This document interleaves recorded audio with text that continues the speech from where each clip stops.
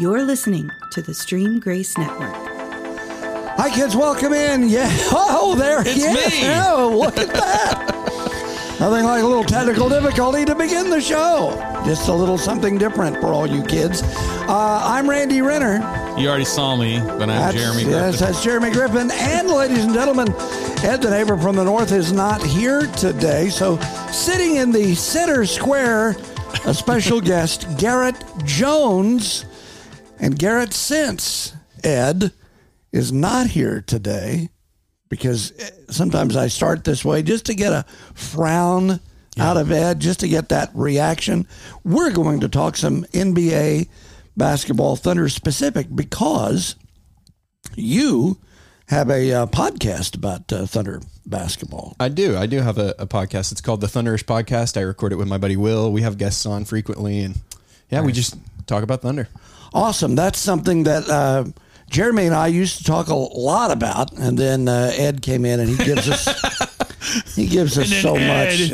Ed came in from Ed ruined it. Beyond the fence to the north, and he can't stand talking about the NBA, or as he says, grown men getting paid millions of dollars to play a child's game. You know, even right now, because he'll listen to this, I know. Even right now, he's like, turning it off. Hate me. Oh, yeah, he'll just turn it off. Yeah, but I just want to say, I would love to see a child just go one-on-one against LeBron. That's all I want to see. Oh, man. They do solid.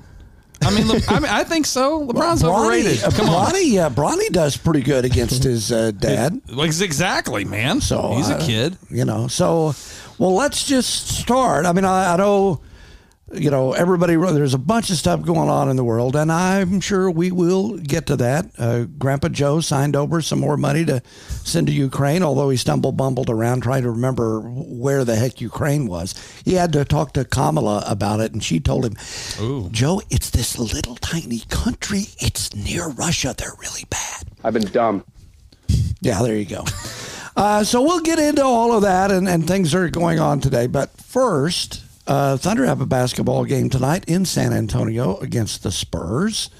And so, Garrett, what do you think about the Thunder season so far? Have they won a few too many games for you, or are you right on track? Well,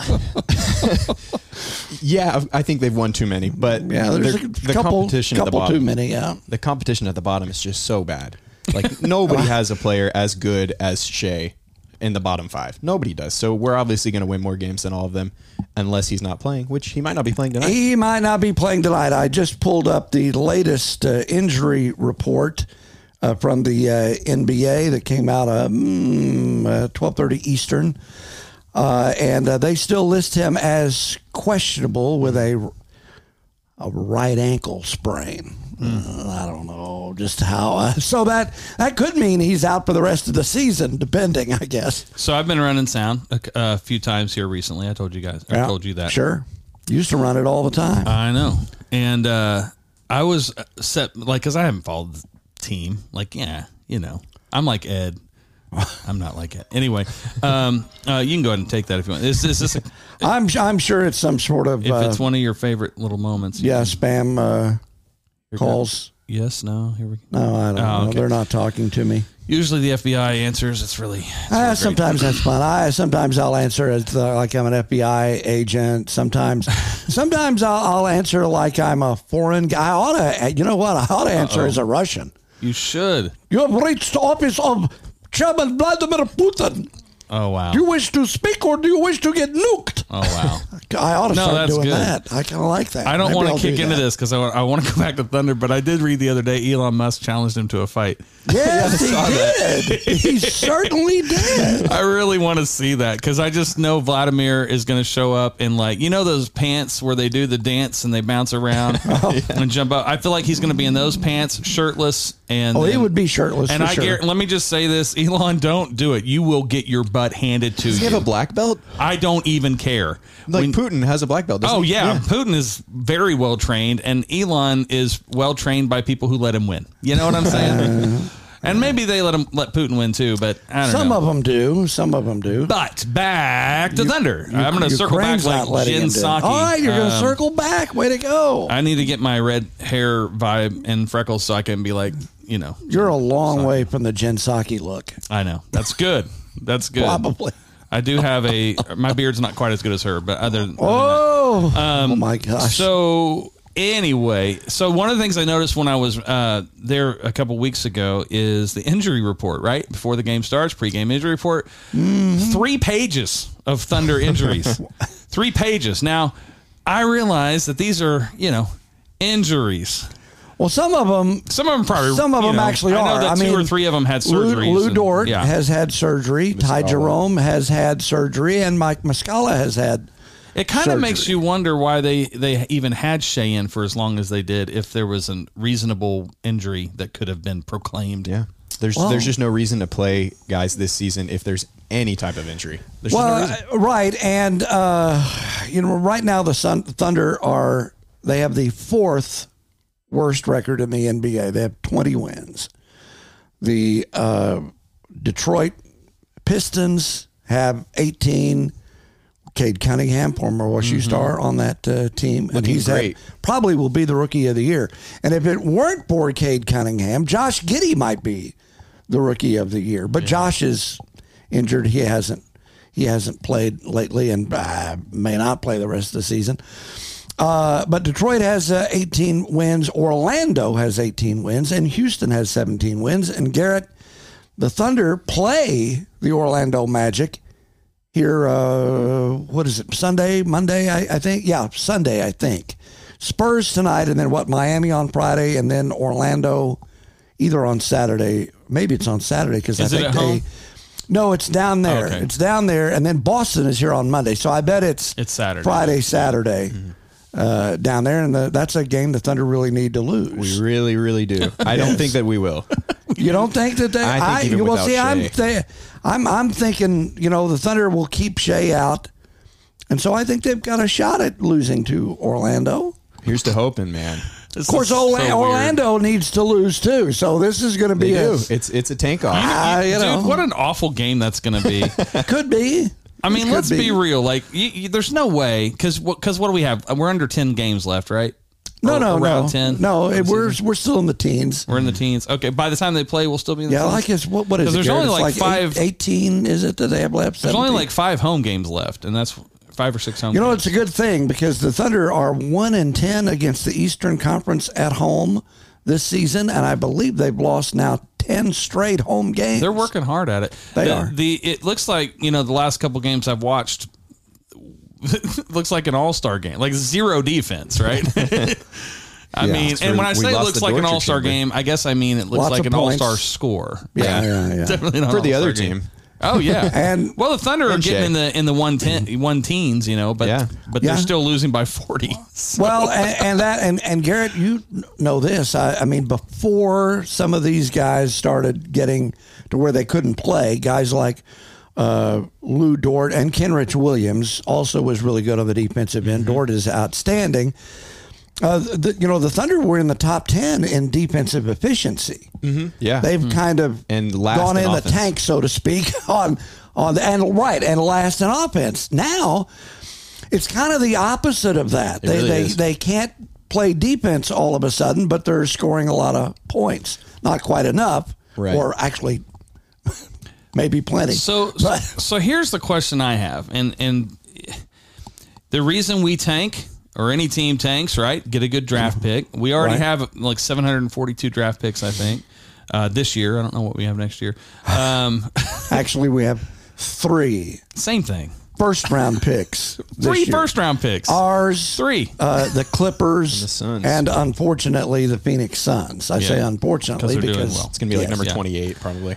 But or 29 or 30. here's the thing. Here's my question, because I heard some chatter around the arena. Did and you? I did. Not like anything other than people's opinions, but I want to get your opinions on how long do you think it takes for the Thunder to become a playoff team again? Do you think they do it next year? I don't think so. Well, it depends. I hate to say that. Well, but of course it does. nobody thought If they get that- 50 wins, they're going to be a playoff. just right, and just remember when this organization came here. Right. They looked. The last year in Seattle, they were terrible. Right. And they had just drafted Kevin Durant. he was rookie of the year, but I mean, the rest of the team, they were terrible. They come here to Oklahoma City the first half of the season, they're still terrible. Yeah. And PJ gets fired after 13 games. Scotty Brooks comes in. Scotty turned the reins over to Russell Westbrook at the point guard position. And with a win New Year's Eve against, who was it? Dallas, maybe? But it was whoever they played on New Year's Eve. They won that game. And then from then on, they were pretty solid. Right. That year. They played about 500 basketball. And then the next season, they're in the playoffs. Well, that's kind of my point. So that's why yeah. I say that it depends. If you can, the Thunder had got Kevin Durant, Russell Westbrook, and James Harden. Right. In those 3 drafts. Right. Everybody thought Kevin Durant most likely would be a superstar, and he is. Most people didn't really think Russell Westbrook or James Harden would be even star, much less MVPs, and all of those guys turned out to be MVPs.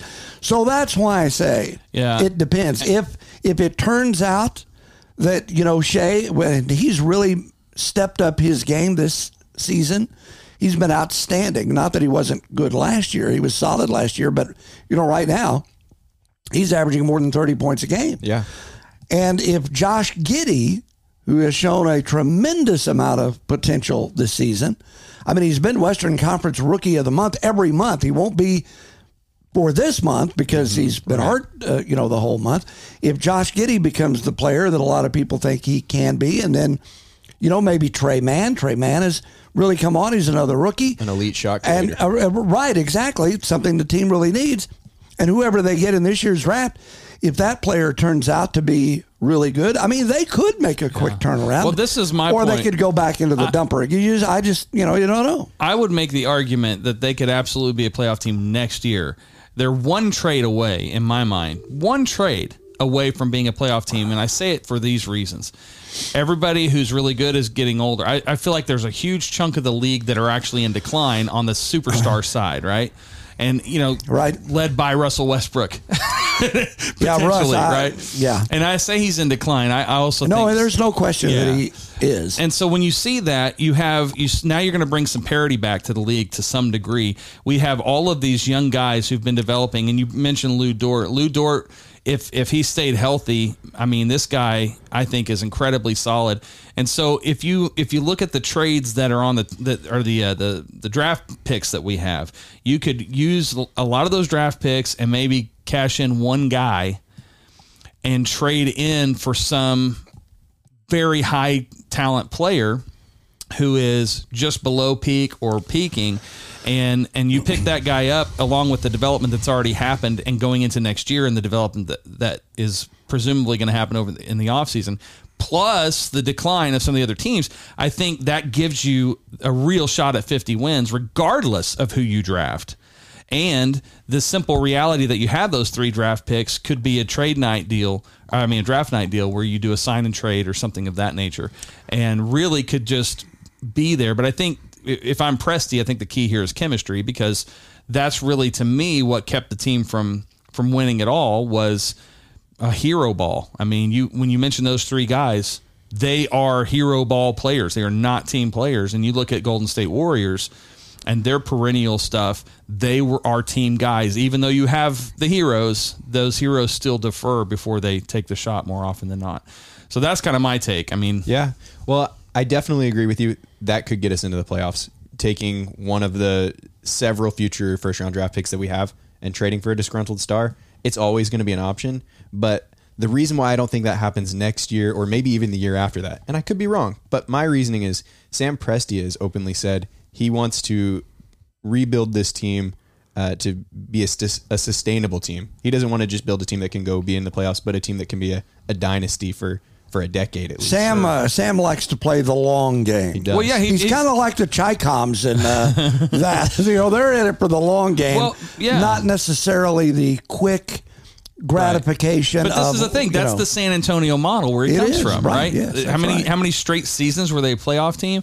I would argue that he has that. I mean, I really would, because if you think about these players that have been in development, you are building that dynasty with 2 or 3 years into a young player. And so when you have that going on, I think we will see I don't think it'll take 2 or 3 more years, because think about that. You're looking now at Shea's 5th year in the league. I think Shea's a better player. I think he, if he was surrounded by a little better players this year, would have been an all-star. Or maybe they had a better record, right? Yeah. And if they had a better record, that drags him down a little bit too. But I mean, he has had, since the All-Star break, he's only had one dud game. Yeah, and that was the other night. When he scored, what was it, 8 points? Yeah, well, he's playing the role of Russell Westbrook after the Paul George trade, but he's not in the prime that Russell was at that time. Right. You know what I'm saying? So he wasn't bringing up players around him as much as Russ was. And the other thing that the Thunder are going forward have to work on, and Shea, I believe, has indicated he's open to this.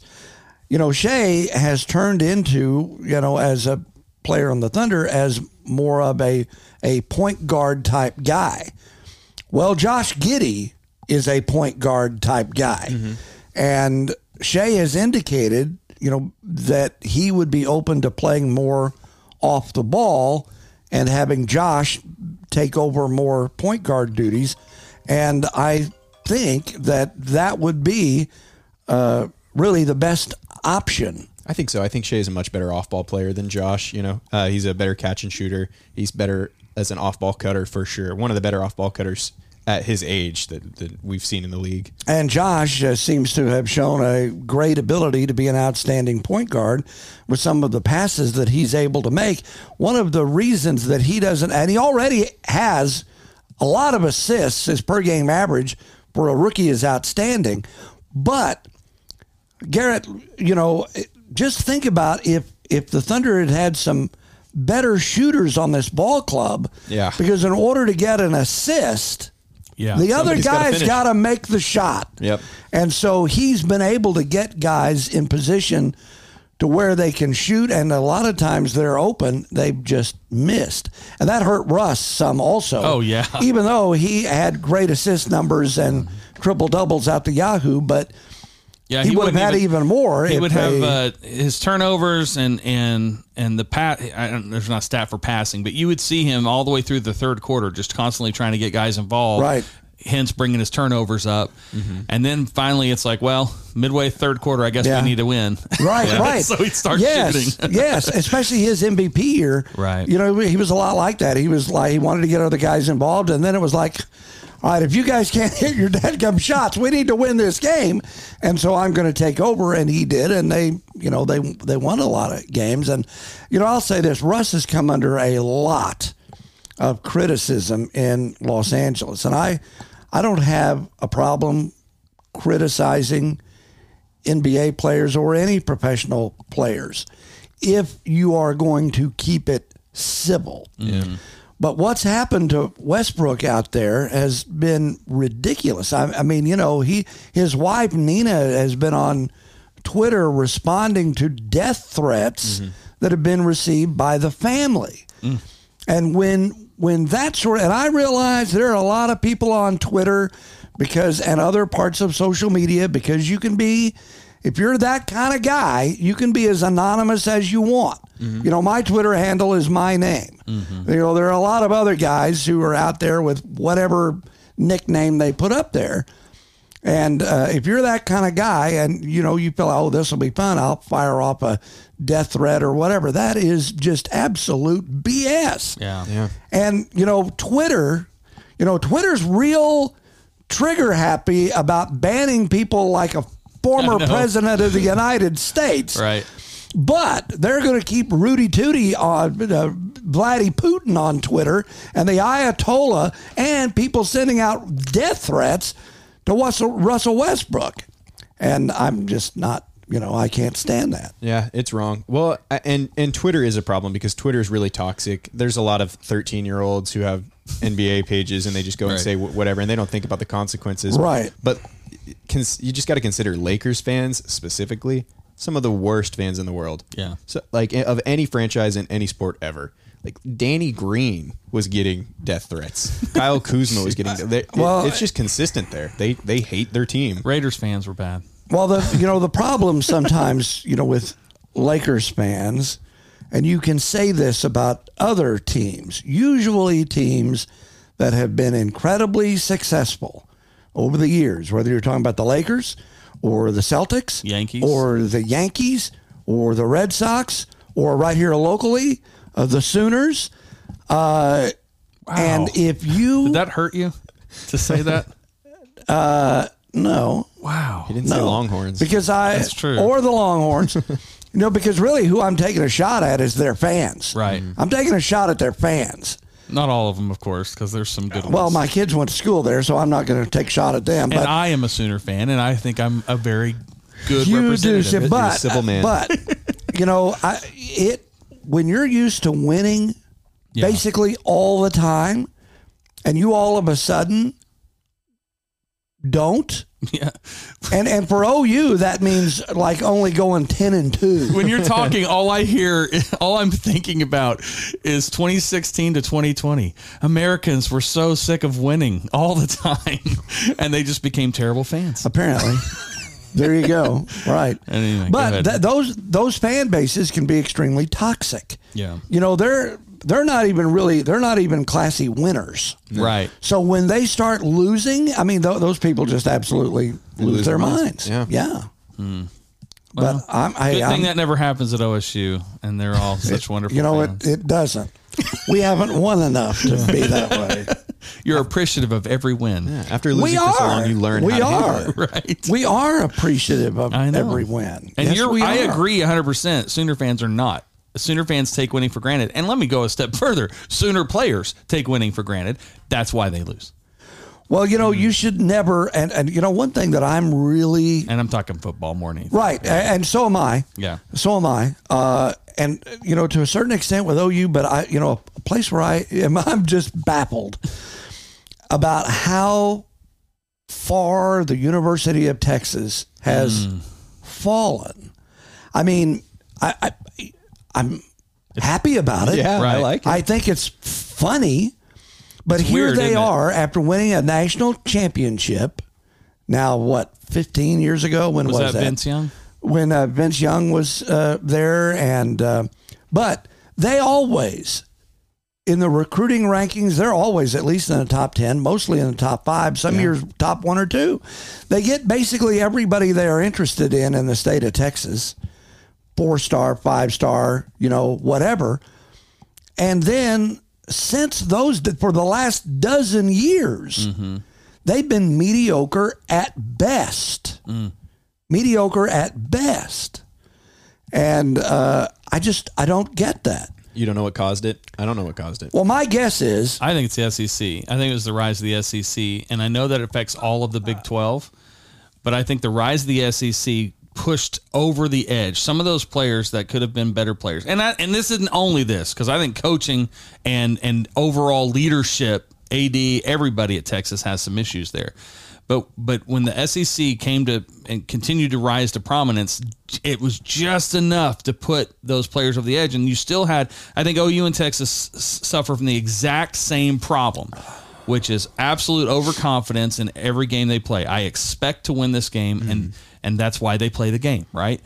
They expect to win, and then when they don't, they blame other people for the loss. They don't take the responsibility on themselves. I think OU just weathered that storm a little better than Texas did, but barely.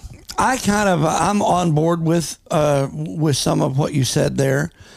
I think that it boils down to, because Texas can get the best of the best, or at least the way the stars, there's so much attention paid to 5-star kids, 4-star kids, that sort of thing. A lot is given to them, a lot of praise, a lot of, you're the best that's ever been at this school.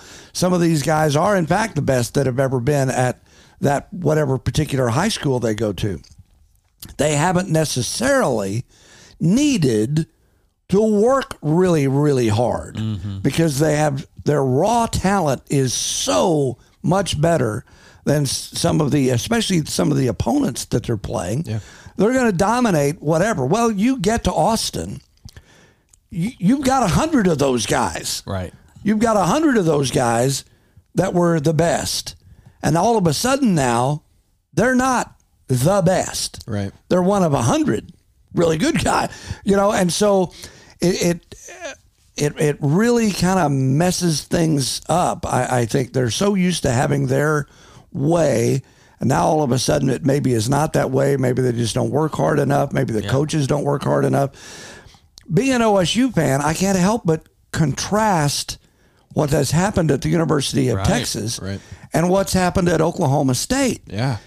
In those same dozen years that Texas has been about 500 or so, OSU has the second best record in the Big 12, right behind OU. It's work and hard. OSU is not able. I mean, certainly they get, maybe 1 5-star, 2 or 3 4-stars in this past recruiting class. I think they've got 6 or 7, which I believe is the most they've ever had in a single recruiting class. Yeah. But where they really make their hay is on guys that are 3-star kids. Definitely. That are used to working hard, that have that work ethic, and they come to Stillwater and they work even harder to be the best they can be. Yeah. And one of the best examples of that is a kid who, Malcolm Rodriguez from Wagner, Oklahoma. Malcolm was a quarterback in high school. And he was an undersized quarterback when he was in high school. He was being recruited by a lot of Division II schools and other smaller schools because he threw up a lot of touchdown passes and a lot of yards. At Wagner, he comes to OSU, becomes an All-American linebacker, and at the NFL Combine, he's got coaches' heads spinning with what he's been able to do. Yeah. And, he went basically unrecruited by most of the bigger schools, and he also was an outstanding wrestler at Wagner. So your work ethic, you hit that, and that's kind of what I was getting at with the SEC. I didn't verbalize that well. Your work ethic falls in that category of the 3 to 4-star player in my mind. Maybe you got some 4-stars, but that's where it really happens. And so the more 4 and 5-star players that are going to the SEC, the top left players, right? The 4 and 5-star players that are left are going to Texas and Oklahoma. And so there's still a work ethic issue. But when you get down to the 3 stars, you have that work ethic. And it reminds me, when I met my wife in high school, I thought she was the most beautiful woman I've ever seen. She didn't see that in herself. And I used to say, that is what you want. You want a girl who's incredibly beautiful and has no idea. And also has a really good 40 time. Yeah, definitely. That's weird. But from that same standpoint, when you're talking about these players, when you can understand development and potential and the working hard makes up for a crap ton of missing talent. Yeah. And it really only comes down to that millisecond, that inch where the talent may best you. But if the talent isn't giving its 100%, the lesser talent person who's giving 100% will win every time. Yeah. Hard work beats talent when talent doesn't work hard. That's exactly right. And so I think that what you're describing is that, and it's so funny because I really, and you know me, I love OSU and OU. I just have to pick one when they play each other. But I root in my guts. I want OSU to do better because philosophically, I love everything they do more. The underdog. Yes, I like and just the work ethic part. Because even now, I mean, they are a good team, but they still don't play entitled, and that's what I see. And I think you add to it the generation that's coming or went through. I think the millennial generation and the whatever was after millennial, Z or Zoomers or whatever they call it. Those generations didn't have as much of a work ethic. But I think you're seeing the generation that's coming in now, kind of this mid one, this early 20s generation who's kicking a new work ethic in. And so I'm actually excited for where sports are going because of that. There's less entitlement. There's still some, but our culture went through the phase of participation trophies, and finally the parents who griped about that, they were parenting 2-year-olds, right? Now they're parenting teenagers. And so they're still griping about participation trophies, and they're not giving them. So now you've got a revisiting of work ethic. And I actually think you're going to see in general, and because we're seeing this politically too, you're seeing a lot more conservative mindset, but it's a new form of conservative. It's a conservative with a very open mind to cultural things, differences, diversity, but still conservative in overall values. And I really think that translates on a football field, basketball court, whatever it is. I think those qualities translate to seeing work ethic. Yeah, I would. I think I would agree with that, with most of what you said there. But I agree with all of it. Okay, I'll agree with all of it. Yes. Garrett, let's bring that. You are our special guest, and so I won't pontificate as much. Tell us a little bit more. You started to tell us a little bit more about the podcast you guys do. Is it Thunder specific? Do you get into other sports or the NBA in general? Just tell us about that. We call it Thunder-ish because it's Thunder-ish. You know, so there's room for some other things in there. Well, it's mainly NBA. Every once in a while, we'll go on some tangents about football because my co-host is probably the biggest OU football fan in the world. Oh, good Lord. He can tell you every roster since 2001, like top to bottom. Wow. He just knows everything. So we'll go on tangents about that kind of stuff a lot, but we'll talk about Thunder mainly. We'll recap games. We'll talk about potential trade ideas just for the fun of it. And sometimes we'll play games like we'll do like some like would you rathers. Like would you rather right now have like Jason Tatum or Trae Young to build your franchise around, things like that. And trivia and stuff. Just all good fun. All right. Well, since you said you sometimes talk about potential trades that could happen. Well, you know, what's one that if say you become Sam Presti here in the next few minutes. We call this Sam Presti for a day. Yeah, okay. Sam Presti for a day. What would you do as we come down toward the end of the season? Would you? I mean, now it's kind of too late to do much of anything. But as we work toward the draft, what would you like to do if you were the general manager of the Thunder? Well, definitely securing a bottom 3 spot, whatever it takes, as feasible as that is. If you don't know, the bottom 3, the teams that finished in the bottom of the 3 in the NBA, they all have the same odds of getting the number 1 pick in the NBA draft. Right now, the Thunder are the 4th. Is there 6 teams in the lottery? Team. Is there just 6? There's 14 teams. Oh, there's 14. Yeah. Yes, they just the odds go way down. The odds go way down, and for the bottom 3, it's what is it, like 14.5%, I think, to get the number 1 pick when they do the ping pong balls. Is it a big difference to the 3rd? Well, no, to the fourth. Like, what are the odd changes from 13? I think it's like 11%. Is it 11% for? I'm not sure what but you want the best chance you can get. Right, you want the best chance you can get, and you want. Now, I'm not sure. Last season, most people had Cade Cunningham as the number 1 pick in the draft, and sure enough, that's who Detroit drafted, and so far he has lived up to that. He's had a great season. And a lot of the mock drafts I've seen, Chet Holmgren is the number 1 guy. Yep. And I haven't really studied him very much. I've watched him play a couple times. And again, I haven't really studied him. So I haven't gotten into, some of the numbers and the analytics and all like that. But when I look at Chet Holmgren, I see Alexei Pokusevski, a really tall, really skinny guy. And, Poku has a lot of raw talent. But down low, the NBA, even though it has kind of shifted a little bit, it still gets really physical down there. And Poku has had some trouble dealing with that. He's tried, he stretched his game out and he can hit some threes.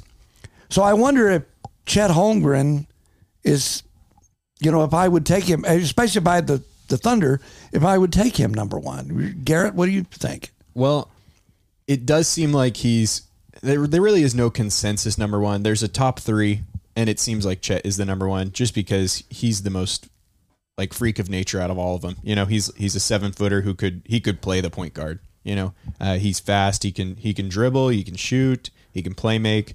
So you're not going to miss on him. The same things have been said about Poku. Yeah, but the sample size for Poku was a lot smaller when he was drafted. He wasn't even playing in an adult league. He was playing in Europe against other kids and wasn't putting up like 30 points a game.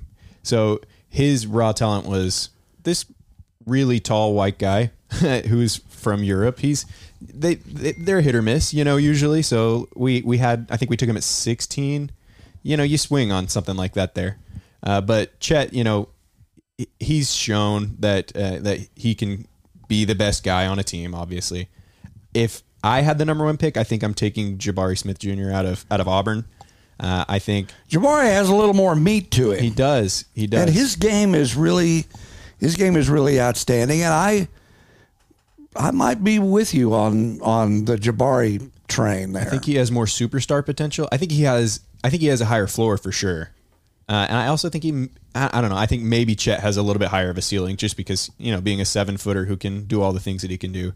If he becomes the next Jokic, you want that at number 1. Well, he's going to have to put on some weight to be the next Jokic. He is. He's young. Now, right, he is. He certainly is. And Nikola Jokic, I mean, he's the defending MVP, and he's potentially going to win it again.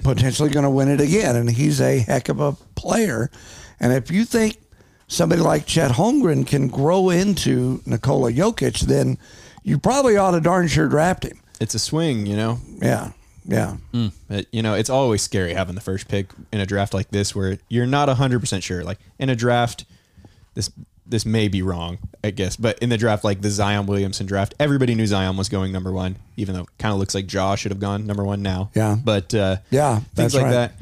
The Suns, they took Ayton with the number 1 pick. Great player, but they didn't take Luka, who's going to be one of looks like he's already going to be a Hall of Famer. This is historic. I don't know many stories of the number 1 pick turning out to be a number 1 player but you hear a lot about number 2s and number 3s and even number 6s becoming, Hall of Fame gods. And it's kind of like, I don't know that you want the first pick. It's scary. There's a lot of pressure. There is a lot. You don't, as a football player, you do not want to make the cover of Madden. You just don't. Of course. You're going to be done with. I think it's the same thing. You kind of don't want to be drafted first. I mean, you probably do for the money, but other than that, my gosh, I don't know, man. I just go back to, was it Greg Oden? Yeah, Greg Oden. Yeah. I mean, he's the biggest one that goes to mind every time I think about Greg Oden, everybody thought, well, Greg Oden is the obvious number 1 pick. And so, they were going to draft him number 1, and they did. And then Kevin Durant goes second to the then Seattle Supersonics. And now to be fair, we don't know if Greg Oden had stayed healthy. We don't know what kind of player he would have turned into. He might have been a superstar also. He was a freak. But yes. But unfortunately, he got hurt and he was never the same. Basically ruined what career he was going to have. And then we all know, how things ended up with Kevin Durant. But that's a... Well, and I think when these GMs take a look at players, they do something that most people can't do, and they're not fans. They're really looking at players because it's a business decision. It is. Right. And so I think a lot of work goes into it. I mean, just look at the Thunder. I mean, the way Presti does things and their scouting department. I mean, they, like most teams in the NBA, quite frankly. But I think that goes out the window for first-round picks. And I think a big reason why is it is business. And that, if you have this first-round pick, you're going to put some butts in the seats. And so there's a financial incentive for you to also get that first round pick because he's not going to suck. Likely not going to suck. Well, you hope. Anthony Bennett. Well, right. In general, but I mean, your odds are good, right? But there's also that fandom part that says everybody's going to want to come see this guy play. Yeah. And I think that gets in the way. As soon as the first pick is out of the way, that's not near as relevant. Now it's early first round pick. So if you're a top 10 player, you from 2 to 10, you're getting about the same draw from a crowd. And so now you can pick your player without that being as big of a factor. Yeah. Just a philosophy a theory, but Just I don't know, probably nobody can see this, but they can't it's that's Ed from the North. Ed from the North. Ed is here, I'll checking get it in in. there. I'll get it in there for you. Okay, let's see. We'll put it on Garrett's screen since that's okay. I can't focus it. Can't do a good Actually, impression. yeah, here. Anyway, there he is. There it's pretty good. There's Ed checking in from the road somewhere. It looks like, is that his? I guess that's his wife who's passed out in the Probably in the sleeping, yeah. passenger seat. Yeah. Hey, make sure nobody can see the location on that or anything. Yeah, Too it just late. appears to be in the vehicle driving down a highway. There's If I was nothing more equipped, recognizable I out probably the could have window. just put that up on the screen like through the switcher, but here I am. Just well. doing this. That's all right. You know, I think we. So Ed's giving us a thumbs up. We're not. Are we on? Is he? Are we on live? We're not live, no, Okay. but we'll be on. Because when I saw that, well, I saw the text come in, and I was thinking, "Uh-oh, Ed's going to bash us for talking about the damn NBA." No, he will. And he had the thumbs up, and so I'm like, well, he must not be listening. Right. It'll be funny to see if he actually listens to the whole show because we've really only talked sports. Yeah, we And, haven't. you know what? If our listeners enjoy this, here's what I'm going to say: send us a message, send us some comments, because we'll kick Ed off the show every once in a while. I've gotten an okay. I'm excited about another guest we've got coming up soon. In which point, I don't know who will take a break. Maybe we'll all four be on, but Jace Chilcote. Oh, outstanding! He's going to come on the show. Former OSU quarterback, former partner of mine on Friday Night Finals on iHeart Radio. We did a season or two together, and Jace now works for the Thunder. Right? Yeah, He's still I met him. Right? Yeah, you met him. Mm-hmm. Jace Yeah, I mean, is you can pretty much Jace- count on any of my contacts being Jace is Thunder. a great good guy. connection. Yeah. Great guy. He is good as gold, man. Well, good. I hope we can do that. Yeah. I see him. We follow each other on Twitter and say hi every now and again. He's married now and has a child, and so he's a total adult for the most part. Yeah, adults are. It's a loose Can term. be. It takes all kinds. It Randy. does. It does. It takes all kinds. Well, But did we talk any politics? Should we? We got 15 minutes. Should we talk any? well, state of the world? I suppose we ought to talk a little bit. I mean, there is stuff going on after all.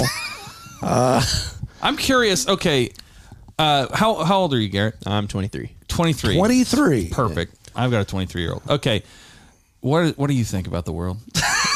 It sucks, man. All right. Well, let me ask this too: how much do you care or know about what's going on?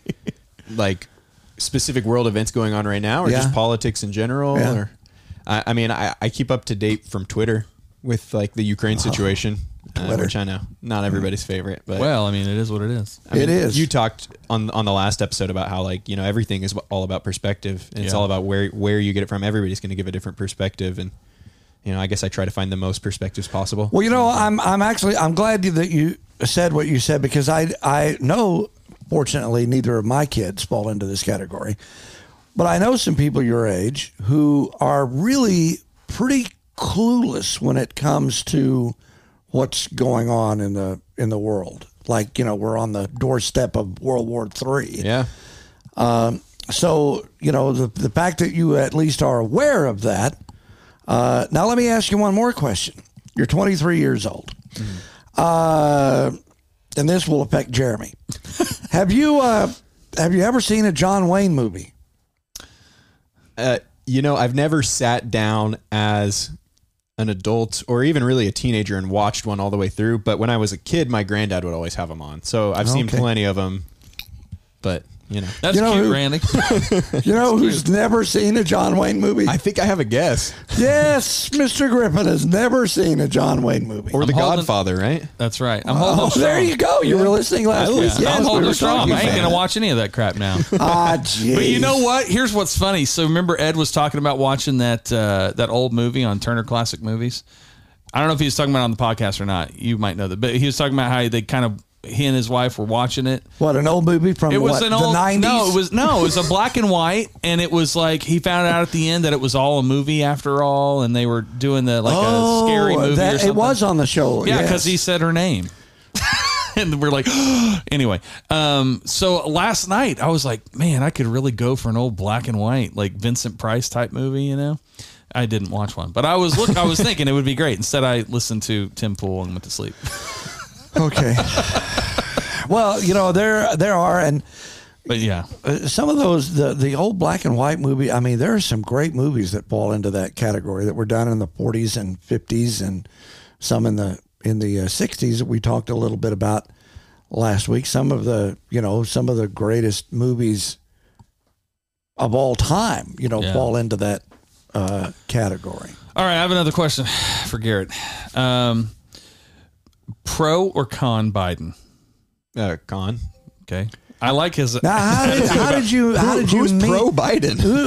How did you mean that? Apparently more than half the country. Yeah, I think they were just anti-Trump. They were. That's true. Yeah. See, and you know what? I have some friends who the whole reason that they were going to vote for Grandpa Joe over the Don is because they just, they didn't like Trump's tweets. Yeah. That basically was it. Oh, Twitter. He seems so mean. Twitter, which, by the way, only 2% of America is even on. Yeah. And yet that was the thing, right? That was the thing. Now, I'm not saying 2% of America didn't know about his tweets because the news just reported about him all the time, Sure. whether you're on Twitter or not. Sure. But, man, I cannot help, and I know this was a different time and a different culture, but, dude, to hear Malcolm X talk about African Americans voting Democrat.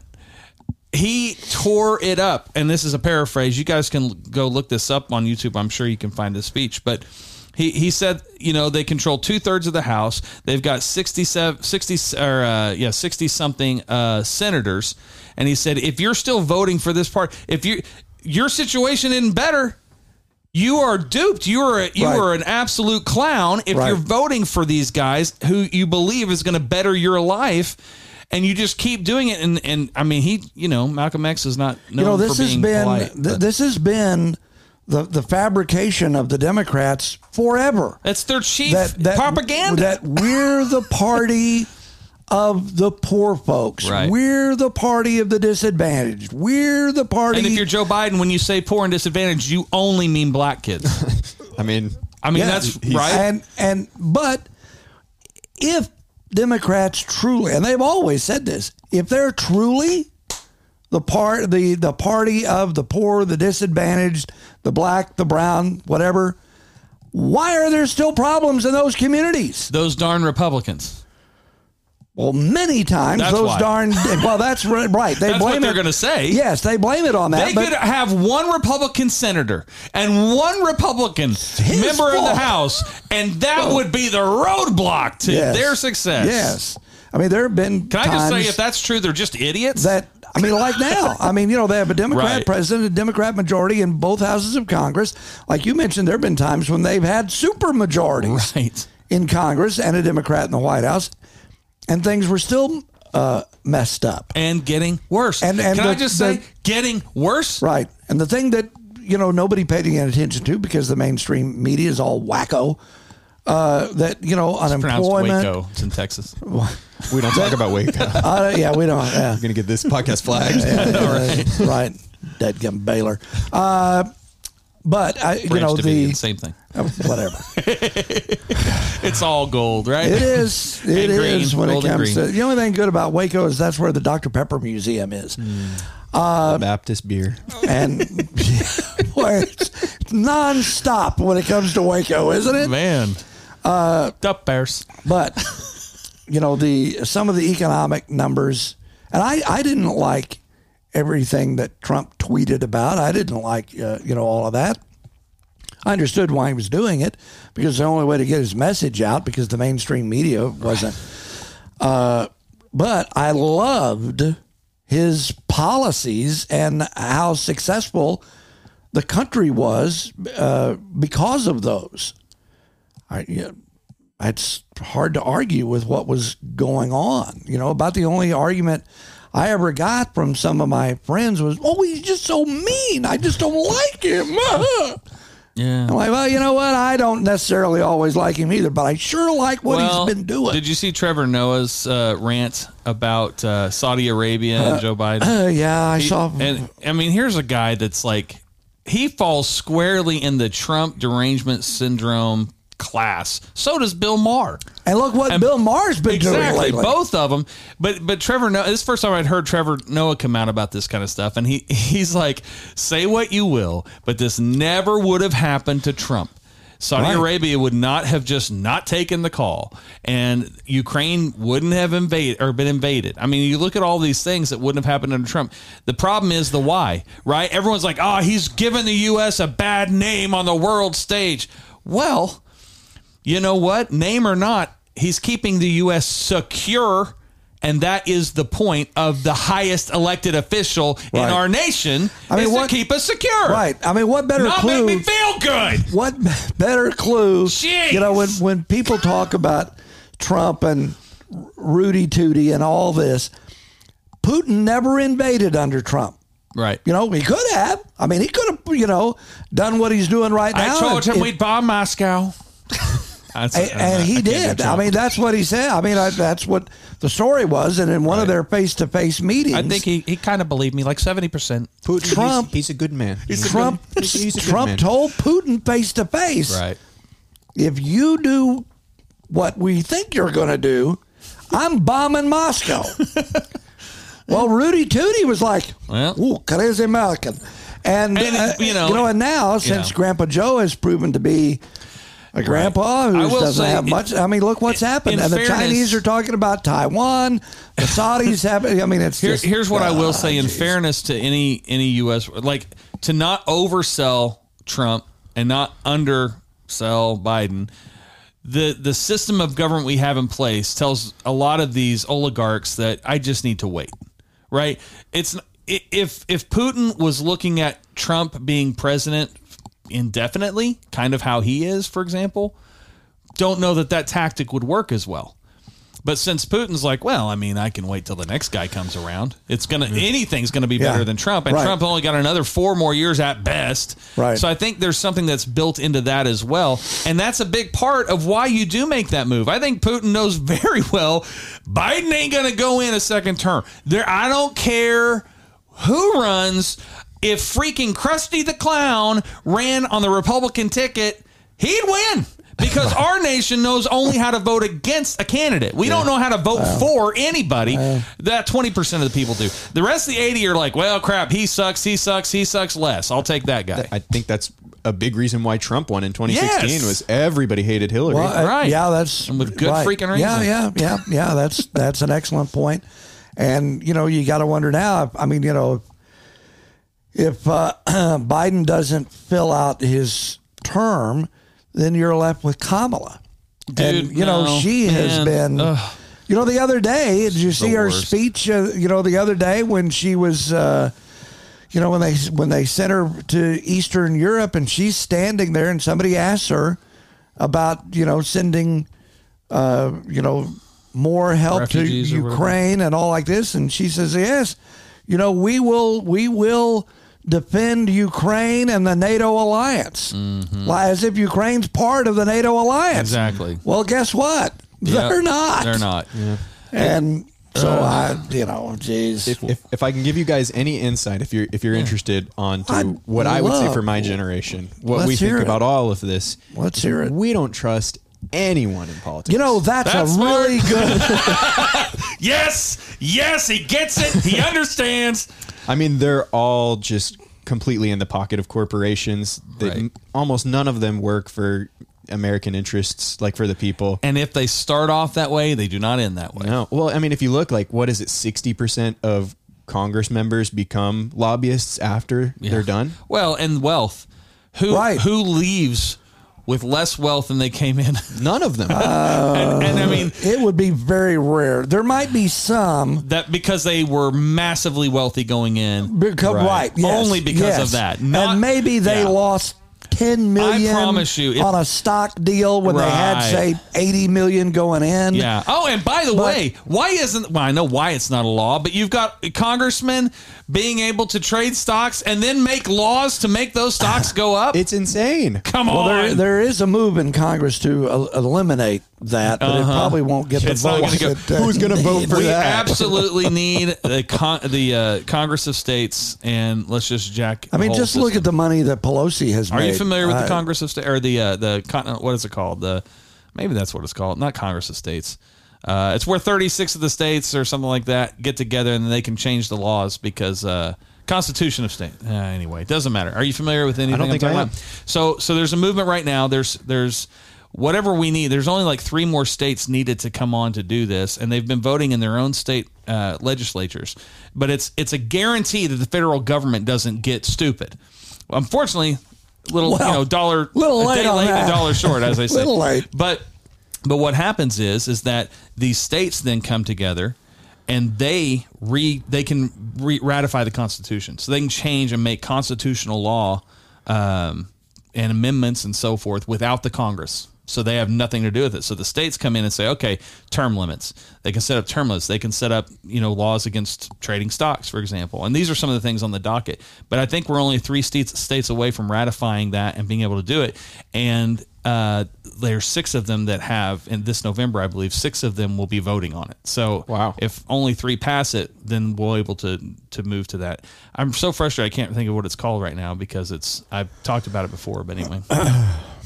That's pretty Doesn't matter. powerful. Yeah, it's a Well, pretty cool deal, really.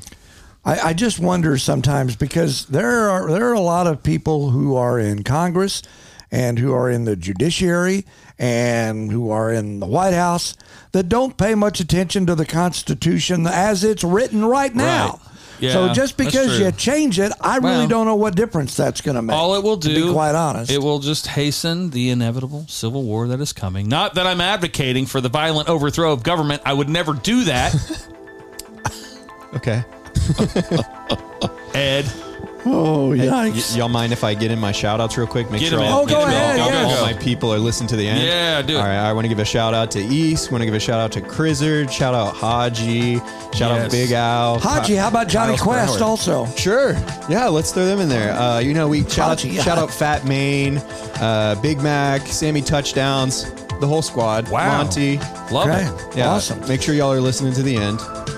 Yes, up, 'cause to if the they end don't, sometimes is more This fun is than the best beginning. part, Yeah, honestly. All right, that'll do it for this week. Thanks very much to our special guest, Garrett Jones. If you want to check out Thunderous, we'll have that in the show notes. You guys can click that link. Go check that out. Awesome. That's Jeremy Griffin. Yeah, that's I'm me. Randy Renner. Here's to all of you kids out there. World War III is about to start, so Yeah! cheers. Get over to Byron's before they're out Get of over to stock. Byron's before they're out of scotch. Have a great day, and hopefully, unless Rudy Tooty hits the button, we'll be with you again next Wednesday for another edition of Scatter Shooting.